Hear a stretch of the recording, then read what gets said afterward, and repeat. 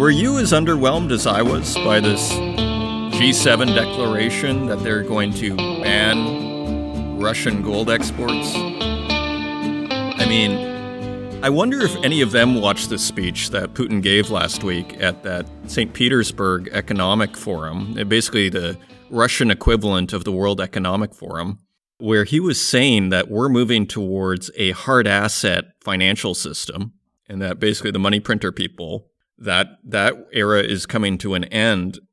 And I just wonder if anybody in the G7 actually watched his speech, and I'm starting to think they didn't, because here they go.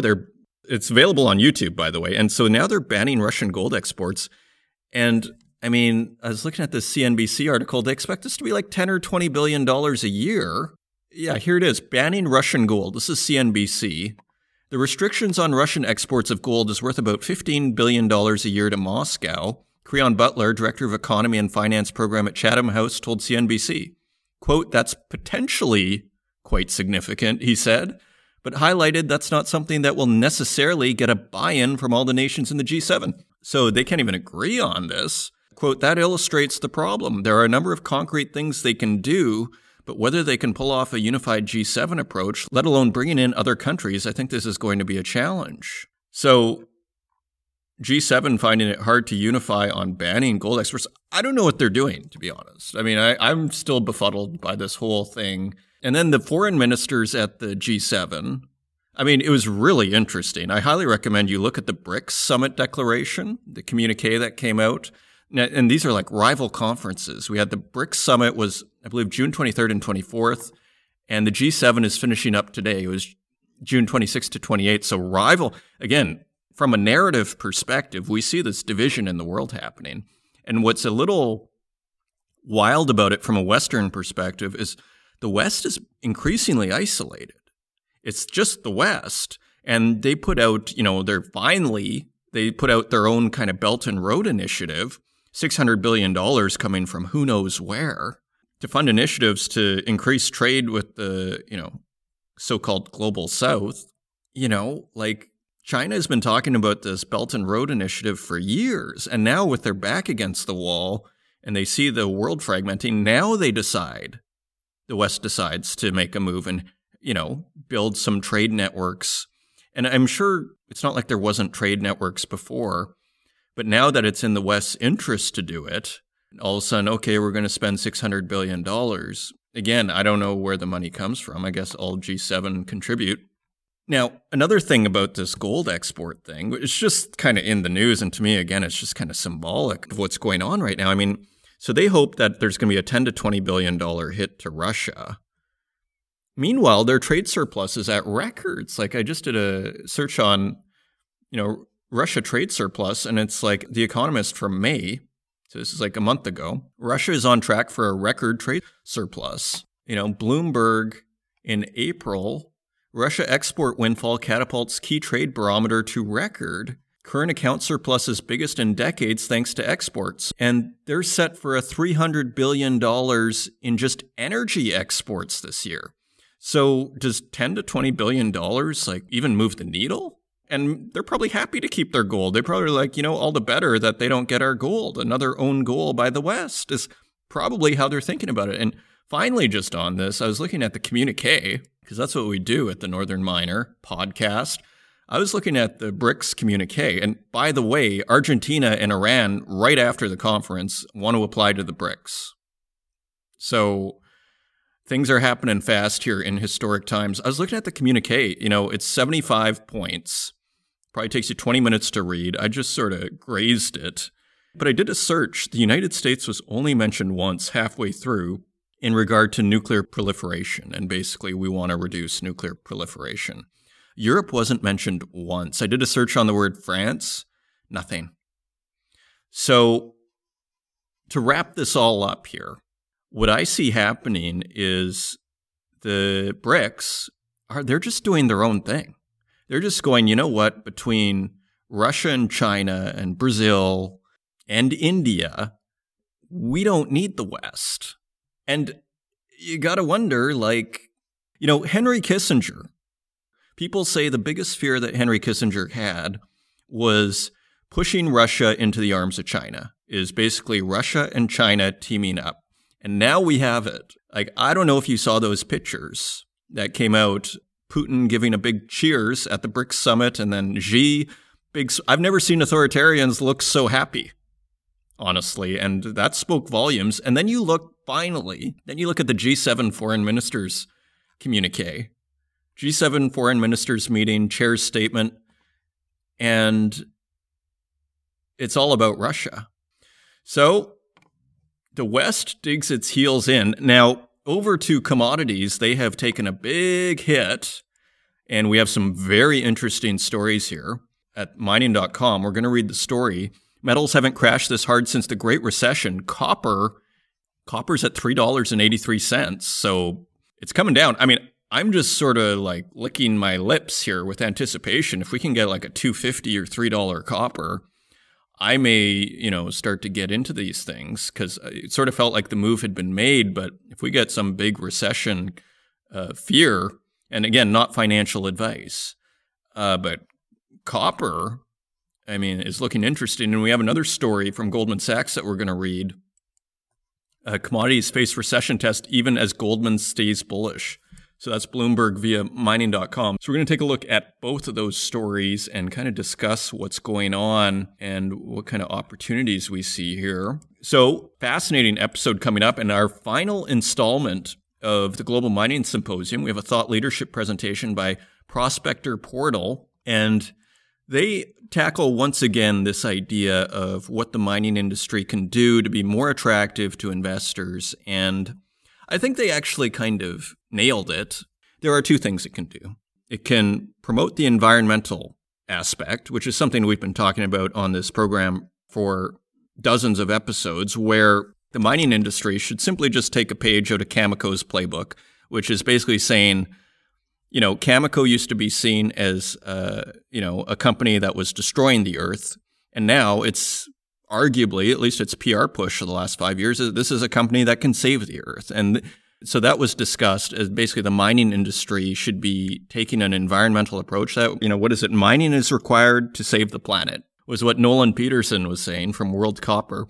And I think he's absolutely right, like that. But this also brings up another point, though. And I just don't think that the mining industry, frankly, needs to do anything to be liked. And this brought to the other point. If you want to attract stock investors, the way you attract stock investors is through price performance. And they discuss this as well.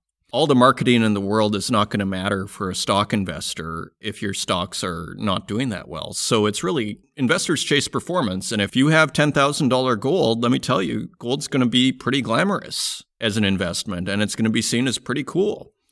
So a really interesting discussion hosted by Emily King, who is the founder of Prospector Portal. I believe she's out of Florida. So as the world turns, final thing on this BRICS thing. This was 0.54. Again, I was just sort of like glancing at this, but this one sort of stood out to me because we have a couple of ESG stories, environmental stories coming up. 0.54 of the BRICS communique. We oppose green trade barriers and reiterate our commitment to enhancing coordination on these issues. We underline that all measures taken to tackle climate change and biodiversity loss must be designed, adopted, and implemented in full conformity with the WTO agreements, and must not constitute a means of arbitrary or unjustifiable discrimination or a disguised restriction on international trade, and must not create unnecessary obstacles to international trade. So, if you want to see how ESG is perceived from some of these BRIC countries, sometimes we assume that everybody just agrees with ESG. So we'll tackle kind of what's going on with ESG. We're going to take a second look at ESG here and how the tide might be shifting from a sociological point of view on where all this stuff is going. Are cracks starting to form here on this whole issue, which is kind of fascinating and unexpected. If you want to find us online, you can find us at northernminer.com. You can find us on Twitter at Northern Miner, and on Facebook, LinkedIn, and YouTube, where we also host these podcasts, and wherever podcasts are available, including Spotify, Apple Podcasts, Stitcher, and SoundCloud. And with that, let's turn to the news. And turning to the website, we have this big article from Bloomberg via mining.com. Metals haven't crashed this hard since the Great Recession, and the numbers are quite dramatic. Industrial metals are on track for the worst quarter since the 2008 financial crisis, as prices are pummeled by recession worries. It's a reminder to investors, no matter how good the story sounds, buy low, sell high. Do not buy high. I mean, James Steins had the quip, buy high, sell higher. And I think what he meant is wait for the breakout and then, ride it up and then sell. But especially in tricky markets, buy low, sell high. Copper, the greatest economic bellwether, has ricocheted into a bear market from a record 4 months ago, while tin just tumbled 21% in its worst week since the 1980s crisis froze London trading for 4 years.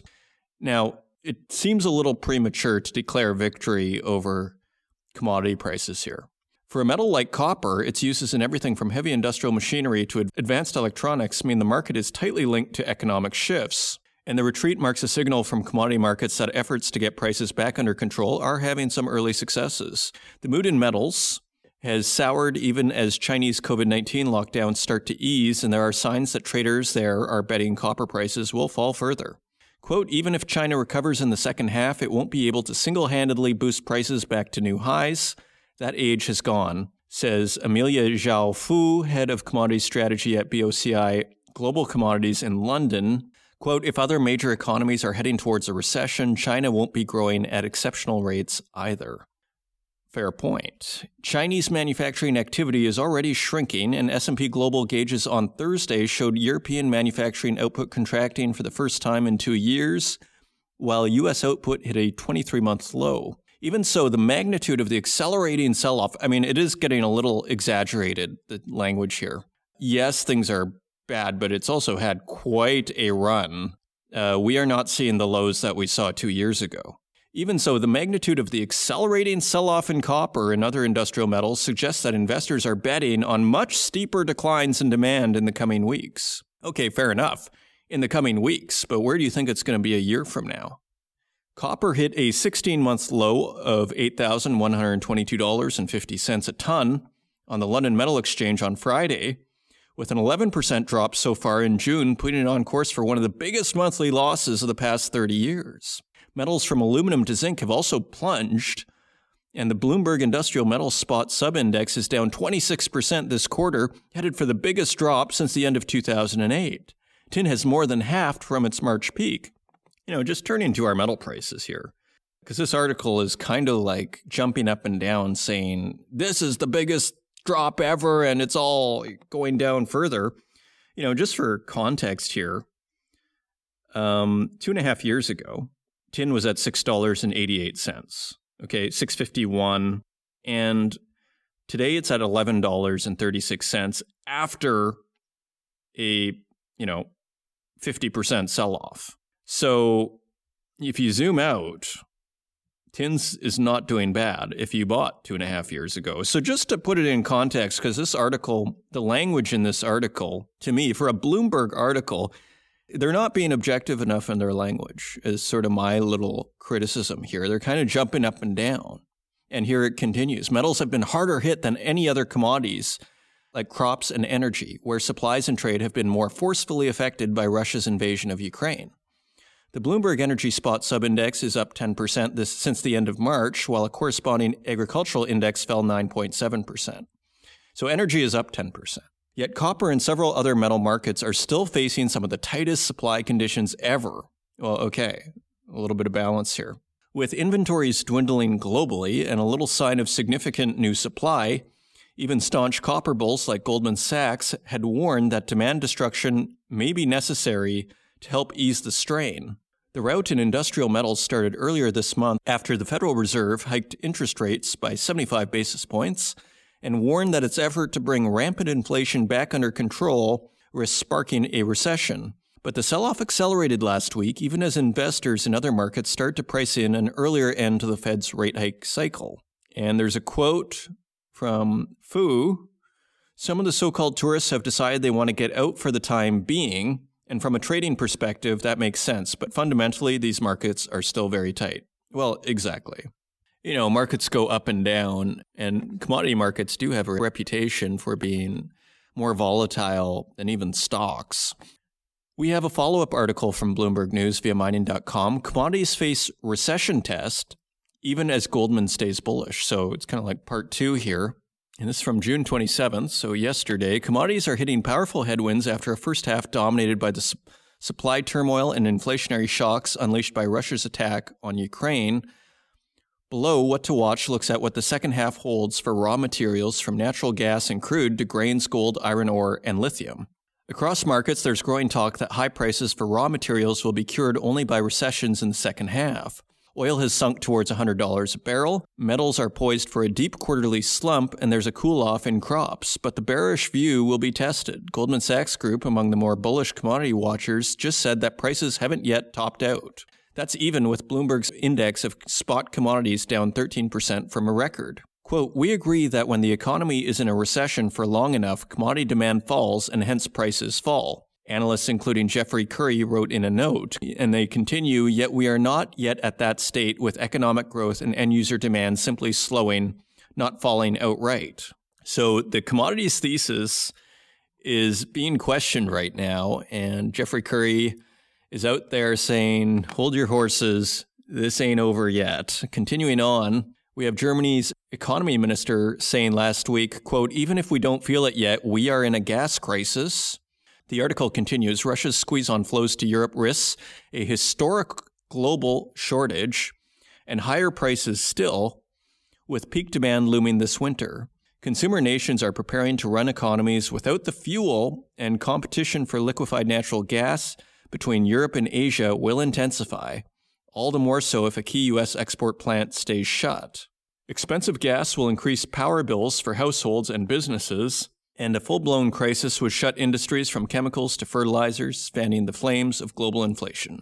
And just scrolling down, is the food crisis past its worst? There's growing talk that grains and cooking oil prices have peaked, and maybe global food costs have too. Well, let's hope so, but I'm not getting too optimistic as these guys are. More supply is on the way, with winter wheat harvest getting underway in the northern hemisphere and spring wheat, corn, and soybeans following later. The focus then turns to production in Australia, Brazil, and Argentina. Barring weather woes, output could rise as farmers plant more in response to elevated prices.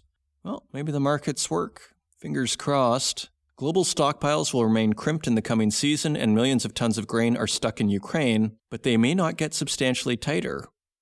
Some Ukrainian cargoes are reaching Europe, while Russia is heading for a bumper crop. Palm oil, the world's most consumed edible oil, just slumped to its lowest level this year, as top producer Indonesia ramps up exports, while wheat, corn, and soybeans have tumbled from their highs. Global food costs have already fallen from their all-time peak in March, and more declines could follow. It's pretty amazing that, the Fed raising interest rates like 0.75%. I mean, it's tempting. I mean, maybe it has nothing to do with that, but it's tempting to attribute that cause.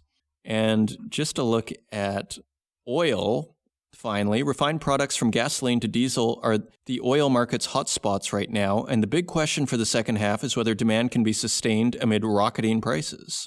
A cocktail of fuel subsidies, keeping consumption afloat together with limited refining capacity, has powered rallies that have outstripped crude prices. U.S. gasoline at $5 a gallon has caught political attention and could trigger policy action ahead of the November midterm elections. There's little consensus on what happens next in crude, but we can expect louder discussions about how much OPEC and its allies can or will pump, especially if prices stick above $100 a barrel, while Citigroup's veteran oil watcher Ed Morse sees crude easing to $80 by the fourth quarter on, quote, strong headwinds to growth. Goldman Sachs is among notable bulls, saying oil prices need more gains to normalize unsustainably low inventories. So people were getting very bullish. And there's more. They have more on batteries there. And we'll just take a look at gold here since we went in depth in the intro. After spiking to a record after Russia's invasion, gold is close to where it started this year, and consensus forecasts for the fourth quarter put prices just a smidgen above where they are now. If that looks a bit boring, remember that powerful forces keeping the precious metal in check speak directly to the dynamics shaping wider commodity markets. Certainly, gold faces some intimidating headwinds, outsized interest rate hikes from the Fed, and other central banks, a strong dollar, and struggling physical demand in top consumer China. You know, Gareth Soloway made a point recently, the technical trader who you see all over YouTube, who we've interviewed on this program. He mentioned that, gold is one of the best performing assets of the year and it's doing what it's supposed to be doing. It's incredible that it's held its price within the context of a stronger dollar and higher interest rate. And turning to our next story, the Mining Association of Canada has taken a poll and it shows that public support is at an all-time high for Canadian miners. Let's take a closer look. This is by Marilyn Scales and is available on northernminer.com. The Mining Association of Canada released a new national poll that for the first time finds high levels of support for Canadian mining. For the first time, the shift indicated increased understanding of the role Canada's mining industry must play in producing the green technologies essential to a low-carbon future. For the past 12 years, MAC has worked with Abacus data to assess public opinion on Canada's mining sector. This year, support is at an all-time high, with 80% reporting that they have a positive feeling about miners in Canada, and 78% saying they have a positive feeling about Canadian mining companies. Other highlights include 84% give mining companies in Canada a good or acceptable performance in contributing to new materials for use in greener and cleaner technologies. 83% say they would like to see more mining projects in Canada, provided they have a plan to reduce GHG emissions. 81% say Canada should remain in the oil business, provided our barrels are produced by companies that achieve a net zero emissions target. So 19%, even with zero emissions target achieved, still 19% would say we don't want oil. Now, call me skeptical on the reasons. Like, I would like to see the questions for this survey. But it seems like everything is being kind of framed, and maybe it's the case that the public has understood that mining can actually help from an environmental perspective. But my take is everybody is paying through the nose for their gas, and their costs are going up like crazy. And it was kind of like our earlier episode where we were saying, drill, baby, drill. I think people just are like, you know what, we think the oil companies are doing a good enough job. We think they've been under a lot of, scrutiny and pressure. Just drill, baby, drill. That's what I see going on here. I don't think it's necessarily some big enlightenment. Maybe it's a combination of the two. Continuing on, 80% say we need a strong mining sector for Canada's economy to be healthy over the long term. 80% give Canadian mining companies good or acceptable ratings when it comes to the way they operate in other jurisdictions. 79% give mining companies operating in Canada a good or acceptable performance in their efforts to reduce environmental impact. I mean, it's a little suspect too. I mean, not to give these guys a hard time, but all of the rates are between 78 and 83%. We had 1, 2, 3, 4, 5, 6, 7, 8 questions, and they were all within that 4% span. This is interesting, and it's outside of this range. Upon learning about Canada's leadership in sustainable mining via the Towards Sustainable Mining Standard, 88% believe it is a good idea for government to support Canadian companies that adhere to such standards in their effort to win in export markets and to attract investment to Canada. So we have a quote from Pierre Greton, MAC President and CEO. This year's polling data clearly shows that Canadians are becoming increasingly aware of the fact that the minerals and metals industry is a key partner in accomplishing our goals of a greener future. As one of the lowest carbon intensity producers of mineral and metal products in the world, there is no doubt that Canada fulfills that need for mined materials better than most competing mining jurisdictions, and we are pleased to see this recognition by the public at large. Yeah, I don't know. It seems to me, I would like to see the questions. I mean, maybe it's through the poll that people are becoming educated that, it's not so bad. Like, I want to see the questions. Quote, Canadians care about climate action and decarbonization and expect progress, end quote, said Bruce Anderson, chairman of Abacus Data. This year's numbers reveal two important trends. First, Canadians are seeing economic opportunities in the mining sector when it comes to the future of uses of sustainably produced minerals and metals. And second, that they observe Canadian mining companies moving in a good direction across a range of priorities, from environmental stewardship to emission reductions to Indigenous relations. So I think that's exactly right. Number one is economics on this. I don't think, I could be wrong, but that's just my take. And I think, put it this way, I think Bruce Anderson hit the nail on the head here.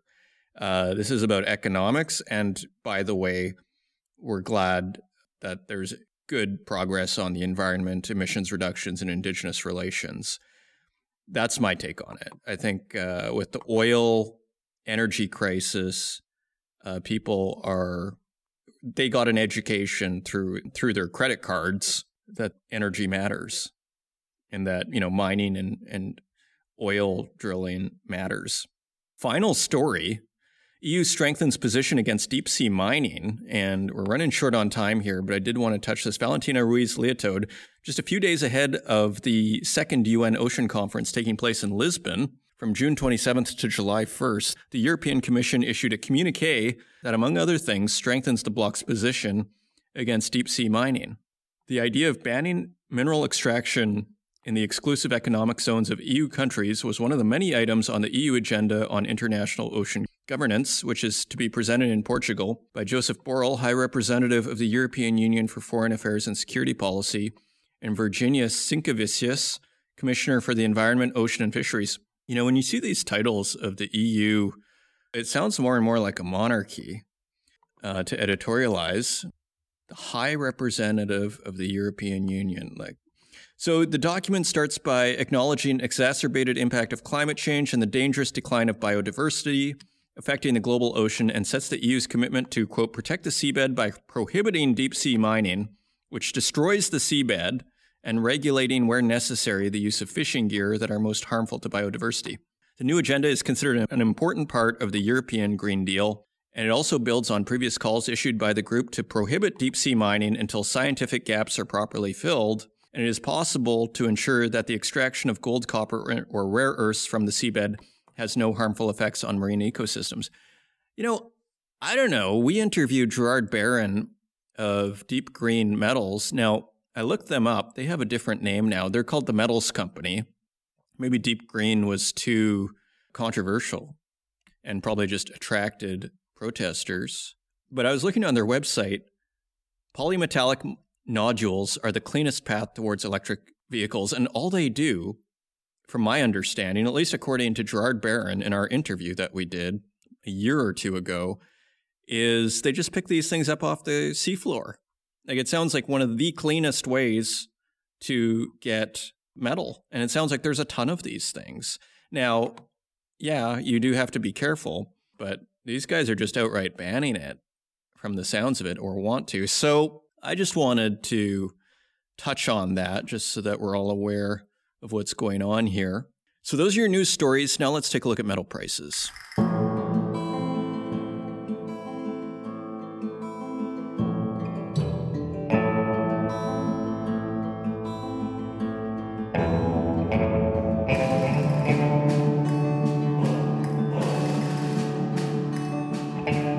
Turning to metal markets, we'd like to thank our friends at mining.com/markets for providing us with these prices each and every week.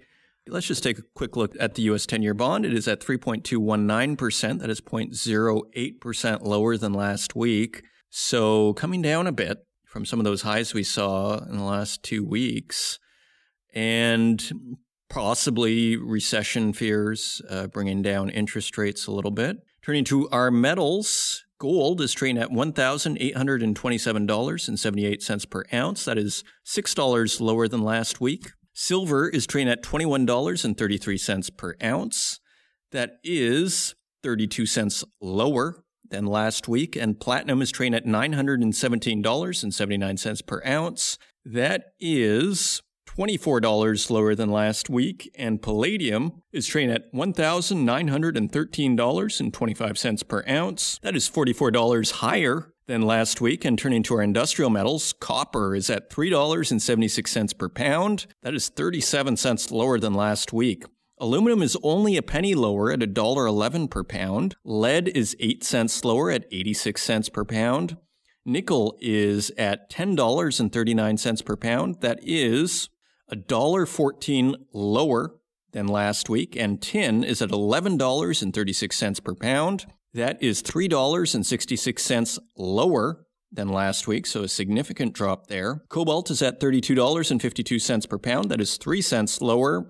And zinc is a penny lower at $1.61 per pound. So what we see is a continuation of last week where metal prices started to come down, mostly based on this recession fears and basically when the Fed hiked interest rates 0.75%. So that's all there really is to it. Precious metals down a bit, but nothing too dramatic. With palladium, the one standout here, higher, and aluminum, you can tell that market's tight because it was only down a penny, and zinc as well. So you can my takeaway from this week's metal prices episode is you can tell the tight markets. Zinc down, only a penny, sounds tight. Aluminum down, only a penny, sounds tight. And palladium up, sounds tight. And those are your metal prices.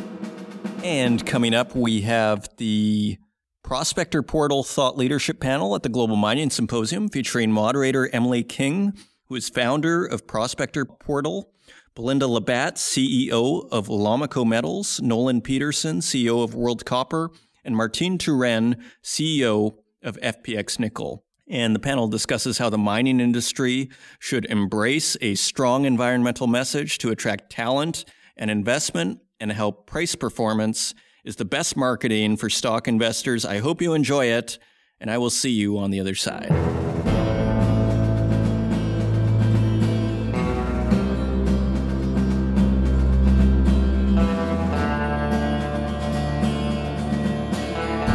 Excited to kick off this conversation. Today on the panel, we'll have Martin, Nolan, and Belinda, and really hope that this really turns into a conversation. One of the reasons why we propose this topic, I think everybody in the industry understands that all of the minerals that we mine are so critical to the electrification of the world and the conversion to a low carbon economy. And one of the things that we're really excited about at Prospector and focus on a lot is how can we encourage non-traditional mining investors to come into the space, right? And to make that specific, I always talk to my team at Prospector, how can we communicate data about companies and minerals and the industry as a whole to convert a Tesla investor to a mining investor? Because I don't know about you all, but when I talk to folks sometimes who are non-traditional, so maybe millennial investors, family offices, other institutions like car companies, right? Why don't you invest in the mining sector?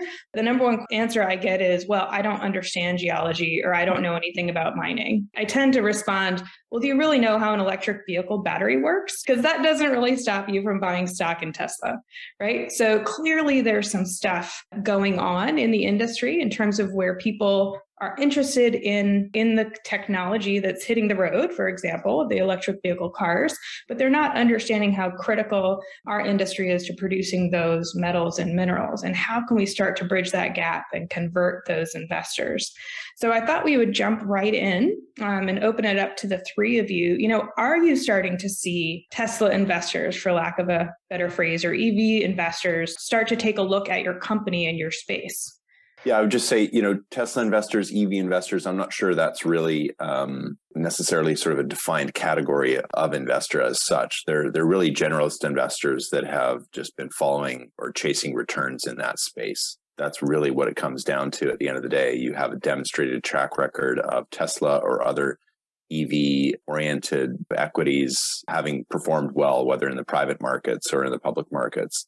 And investors just simply chase return. So, to your point, Emily, they don't really understand how an EV works, much different than how an internal combustion engine vehicle works. They just know that from an investment standpoint, and investing and putting money into Tesla a few years ago has worked out well for a lot of people. So people chase those returns. So in some ways, I guess the question is, how does the mining industry demonstrate a track record of strong returns to then attract generalist investors? Great point. Nolan, what were you going to say? Yeah, I would completely agree with what Martin said. Everybody understands dollars and cents. They don't always understand resource statements or engineering reports or anything of that nature. I haven't had anybody come to me. World Copper is a copper-focused company, not really, battery metals, so to speak. But nobody's come to me and said, I'm an investor in Tesla and I see where copper is going. I want to be a part of linking that in with my investment into Tesla yet. I think it is a very generalist crowd. Maybe at the early stages, some people who are investing in Tesla were thinking about the bigger picture about where EVs were going. I'm talking about a decade ago or so. Nowadays, the vast majority are probably just people who are chasing returns, like Martin said. So the mining industry has a track record, especially in the junior space, of not really delivering the returns. There's hundreds or thousands of mining companies out there. Not a lot of them get to be very successful. So, fundamentally, I think we need to focus on fundamentals, on what creates value, generates value for shareholders, and then get that message across to them. What do you think, Belinda? I have not had any of those investors that would be interested in a Tesla stock coming to us. But what I think is interesting, well, there's two things. First of all, we're not a cash flowing enterprise. So what's appealing, as Martin pointed out, is the chasing returns based on these cash flow multiples and the expansion of that multiple. The more that you're in the EV space, you can see 30, 40 time multiples on your EBITDA as opposed to mining, which is much less, right? 7 times or less, or not producing, you don't have the multiple at all. So there is that piece that's in the way. But I think what I'm finding, and I've thought about this a lot as somebody who's moved from precious metals into the critical minerals space, is when I'm just out and about talking to people in the coffee shop, they know what a Tesla is, they know what an electric vehicle should do, but critical minerals, less so, particularly since there's over 30 of them. So what the function is of each one of those in their daily lives, people are generally still unaware. So, it goes a little bit further to, I think, where the conversation is going to go to, but it's really, I think, changing the language, the vernacular around how we talk about our business to being critical minerals, to being new energy, as opposed to mining, in my view. I also think that, as you said, Belinda, that it's what people are focused on and what they see. And I think that people take raw resources for granted. If they're not buying it on a store shelf or seeing the price go up in their hands, they see it from the different products and they think, oh, the car companies are making a boatload of money or whatnot, but they're not seeing that that's because the critical minerals that are feeding into that are becoming harder and harder to find. So we need to create that connection for people too, because I've talked with a lot of people and say, well, we'll just make more copper mines. We'll just make more lithium mines. Yeah. Like you can just flip a switch and suddenly, you've got this massive supply coming online. It just doesn't work like that, right? Maybe things like iron or aluminum, which are much more abundant, but copper is getting into the realm of being tighter supply, as certainly like lithium or other minerals as well. I think that goes to something else that we've probably all seen, which is we do a great job of talking to each other inside the industry, and a little bit of an echo chamber there. Like we all know how important this is, but how we communicate outside of our industry can sometimes be really overwhelming, filled with jargon, and maybe really intimidating to people just at a basic education, as you were saying, Nolan, about how long does it take to find and build and bring into production a copper project, right? And how many copper exploration projects out there will actually turn into a mine? Like those are kind of basic things or relatively basic things about the industry that I agree there's really lack of awareness. And partly, I think, because of how our industry talks about geology and mining and the financing of mines and the building of mines, right? I think we need to figure out a different way to communicate out of the bubble a little bit. Maybe I'll address that. I love the people I work with who are technicians, who are professionals in their field, engineers and geologists. I am now not one of those. And I think part of it is, changing the message, but also the messenger. And the way that I communicate, or the way that I like to communicate about what I'm doing, is on the level where somebody who is not from the industry will understand the fundamentals, will understand the risks and the opportunities from a generalist level. So I think it's great opportunity to bring more non-technical people into the critical minerals business and into new energy, so that we can change the conversation to be around the level of what this mineral does in our daily lives, its uses, its functions, and how long it takes to get out of the ground, all of the things that we worry about, the metallurgy, the processing. But I think, to answer your question there, I think the messenger and who is delivering that message to the public, let's all consider,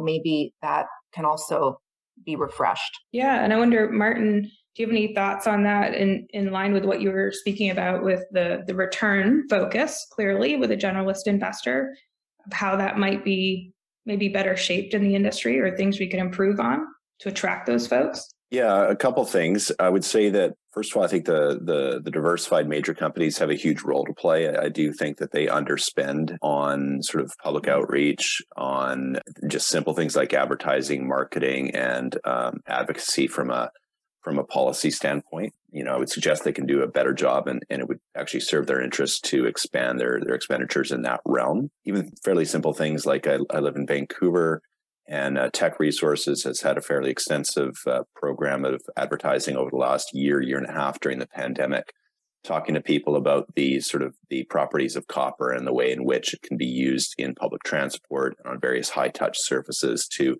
reduce the spread of viruses and that sort of thing. And that's a compelling way to kind of link people's understanding of the importance of copper to our health and safety and to the broader economy and society.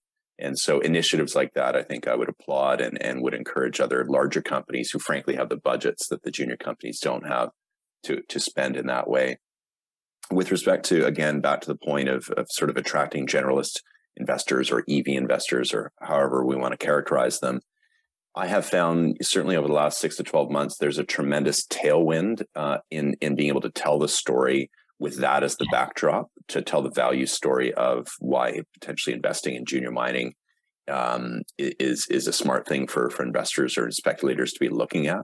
We're really in what I would call the analogy I make in those types of meetings with very sort of generalist investors, people who know little to nothing about mining, is that, the EV battery supply chain and that whole industry, the analogy is to let's say the California gold rush. And the people who really made money in the California gold rush were not the prospectors. It was actually the individuals who were smart enough to sell the picks and shovels to those people who had ambitions to find gold in California. And the mining industry were really in the picks and shovels business in that analogy. We are providing the underlying tools that are going to be used, whether Tesla wins, whether Ford wins, whether General Motors wins, et cetera. We're going to be supplying to each of those businesses. So people don't have to kind of do the math of trying to figure out who the winner is from an automaker standpoint. If they're investing in natural resources, they'll win either way. Yeah. And I wonder, I think the reason we made it really specific, like this panel topic around Tesla, right, and electric vehicles specifically, is because there's a huge amount of interest in the groups of people that I certainly consider non-traditional mining investors, right? And how do we create that same allure, perhaps, or attractiveness and interest level, for lack of a better word, like how do we make it cool and sexy, right, to own a lithium stock, a nickel stock, a copper stock, a graphite stock? Like, how do we create that excitement about what we do as an industry in the same way? Because I often find it interesting, this dichotomy or this difference between how high tech our sector really is in many ways and how fun it is and how diverse it is, right? Like I always remind folks, like we have kind of a bad rap as an industry from an environmental perspective and from a business perspective. Like a lot of people get into mining and geology because they like to be outside. They're really fun to hang out with. We have great parties at conferences. Like we're fun, cool people, right? And we do really cool stuff. A lot of the technology that we use in the discovery side and the operations side, people are blown away, when they kind of hear all of the cool stuff that we do. And I often wonder, how can we as an industry kind of present that differently and be accurate, right? Not try to greenwash, not try to just have it be a bunch of marketing brochures, but be more accurate and authentic about who we are and the value we bring. Yeah, you're absolutely right, Emily. It is a very exciting industry. It's what attracts me to it. When I first saw, a SAG mill spinning bigger than many houses, people, I think, have this view of mines as maybe small and suddenly the material just magically pops out. maybe if there was like a TV show or something set in a big mine or something like that, that would attract people's attention. But really, it's getting the message out there one by one. We're trying to get all those investors because they see the potential for profits in the future. They're generally long-term holders, especially people who got into Tesla years ago. As I mentioned, they're not there understanding that, Tesla's going to pop in 6 months. They're thinking about where Tesla's going to be in 10 years. And I think they're the perfect type of investor for mining because, we do talk to a lot of I talk to a lot of investors that expect for, my stock or others to pop very quickly. And when it doesn't, they get disappointed. But we need to attract more of those people that, have a 5-10 year horizon, understand that it's not going to happen overnight, that it's going to take a lot of work to do it. And then if we get them on board, they start spreading the message. And that's kind of what also fueled Tesla's growth and other companies, and primarily in the tech space. And I also like to draw connections to people that mining exploration companies are like startups. We're all pre-revenue, right? So if you have no problem investing in a tech company that's not going to be generating profits and going to be doing raises for 5 or 10 years before profitability, before being bought out, that's kind of what we've been doing for the last 30, 40 years, right? So you start draw those connections, people do start to see the connection and they get involved in it. Totally agree on the startup side. Prospector is we're a tech startup in the mining space, right? So it is interesting because when we talk to folks, if they're approaching us from a technology side, the types of questions we get, as opposed to when we talk to folks in the industry about what we do. That's kind of where a lot of this comes from my side. Like, how do we bring those two groups together? Because like you said, interest, investment timelines and expectations really are aligned, right? And even culturally, I think pretty aligned from the startup space and the mining exploration space. Linda or Martin, any thoughts on that? I would add that, and I think we've been talking about it a little bit, the more that we can talk about what we do as a vital part of the supply chain, that it's not upstream or downstream anymore, it's the merging of the two. And the more we can tell the story around that, I think that resonates a lot with people, that there's a purpose to mining the product that you have, and that purpose is a climate success story. It's about working to create these success stories in all of the minerals that we are working on. It's to reduce greenhouse gases, and to do that on an accelerated basis.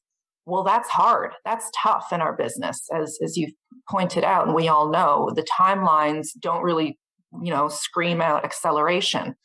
But yet, we need to bring people on that journey, leave nobody behind on that journey, all the communities, all the stakeholders and the right holders. So the only way to accelerate is by doing it with people. And that's really what we're trying to do, is tell a story where mining is a very small part, actually, of what we're trying to do right now. It's a lot bigger than that.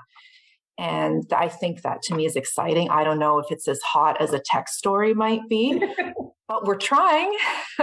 Yeah, no, absolutely. I think story is always compelling, right? Because it lets people see the bigger vision. And I think that's part of what I love about being able to go out to sites, right? I'm always amazed that more people don't go on site visits, of course, with COVID restrictions currently going on. But, the story that a deposit tells, and the community and the mine itself, I think, it's a really cool project to invest in and be a part of, right? If you can make people really connect with that location and what's going on there on the ground. In terms of story, I would just add, Emily, I think there's a really compelling story to be told to generalist investors or other more diverse groups that, quite simply, mining is required to sort of save the planet. That may sound a bit grandiose, but if you're a believer in sort of climate change and the need to sort of mitigate carbon emissions, that doesn't happen without mining, period, full stop. Mm-hmm. Now, I don't know how much more compelling a sales pitch you can have than to say that your business is fundamental to the survival of the planet. And again, I would say this is an area where the diversified mining companies can be a lot more, I would suggest, aggressive in advocating and playing a policy role, as well as, just brute force spending of advertising to ensure that we can gain social license for projects in the types of regions where, those major mining companies would like ideally to operate their mines. That's a great point. I was glad to hear you echo, because we were listening earlier to the presentation from the Wilson Center, and I'm a member of that critical minerals working group. And one of the takeaways on the last meeting that we had was that this is really an important opportunity in the U.S. at least to communicate as an industry about the role that mining and exploration plays in the U.S. Critical supply chain, critical minerals space, and that it can't just be coming from one company, because then people just think, well, of course it's in your best interest, right? You're a company marketing why you're the best people to invest in, and all that stuff. And it really, I do think we need a new model for how to speak as an industry and as a community on those issues and that story, because it isn't a company specific story. It really is about us as a collective.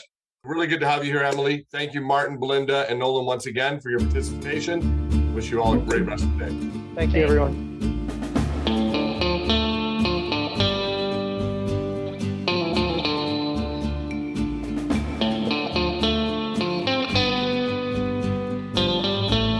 And there you have it, another episode of the Northern Miner Podcast that concludes our Global Mining Symposium coverage. And I am going to see if I can get Jeffrey Christian on the line for next week. Hopefully he's not on vacation, to see what he thinks about this whole gold situation, where we are. Is it performing well? Is it not performing well? What about the Russian gold? All that stuff. I hope you enjoyed this episode. Thank you once again for listening. If you want to help out the podcast, leave us a review in the Apple Podcast directory. Share it with your friends. And until next week, take care.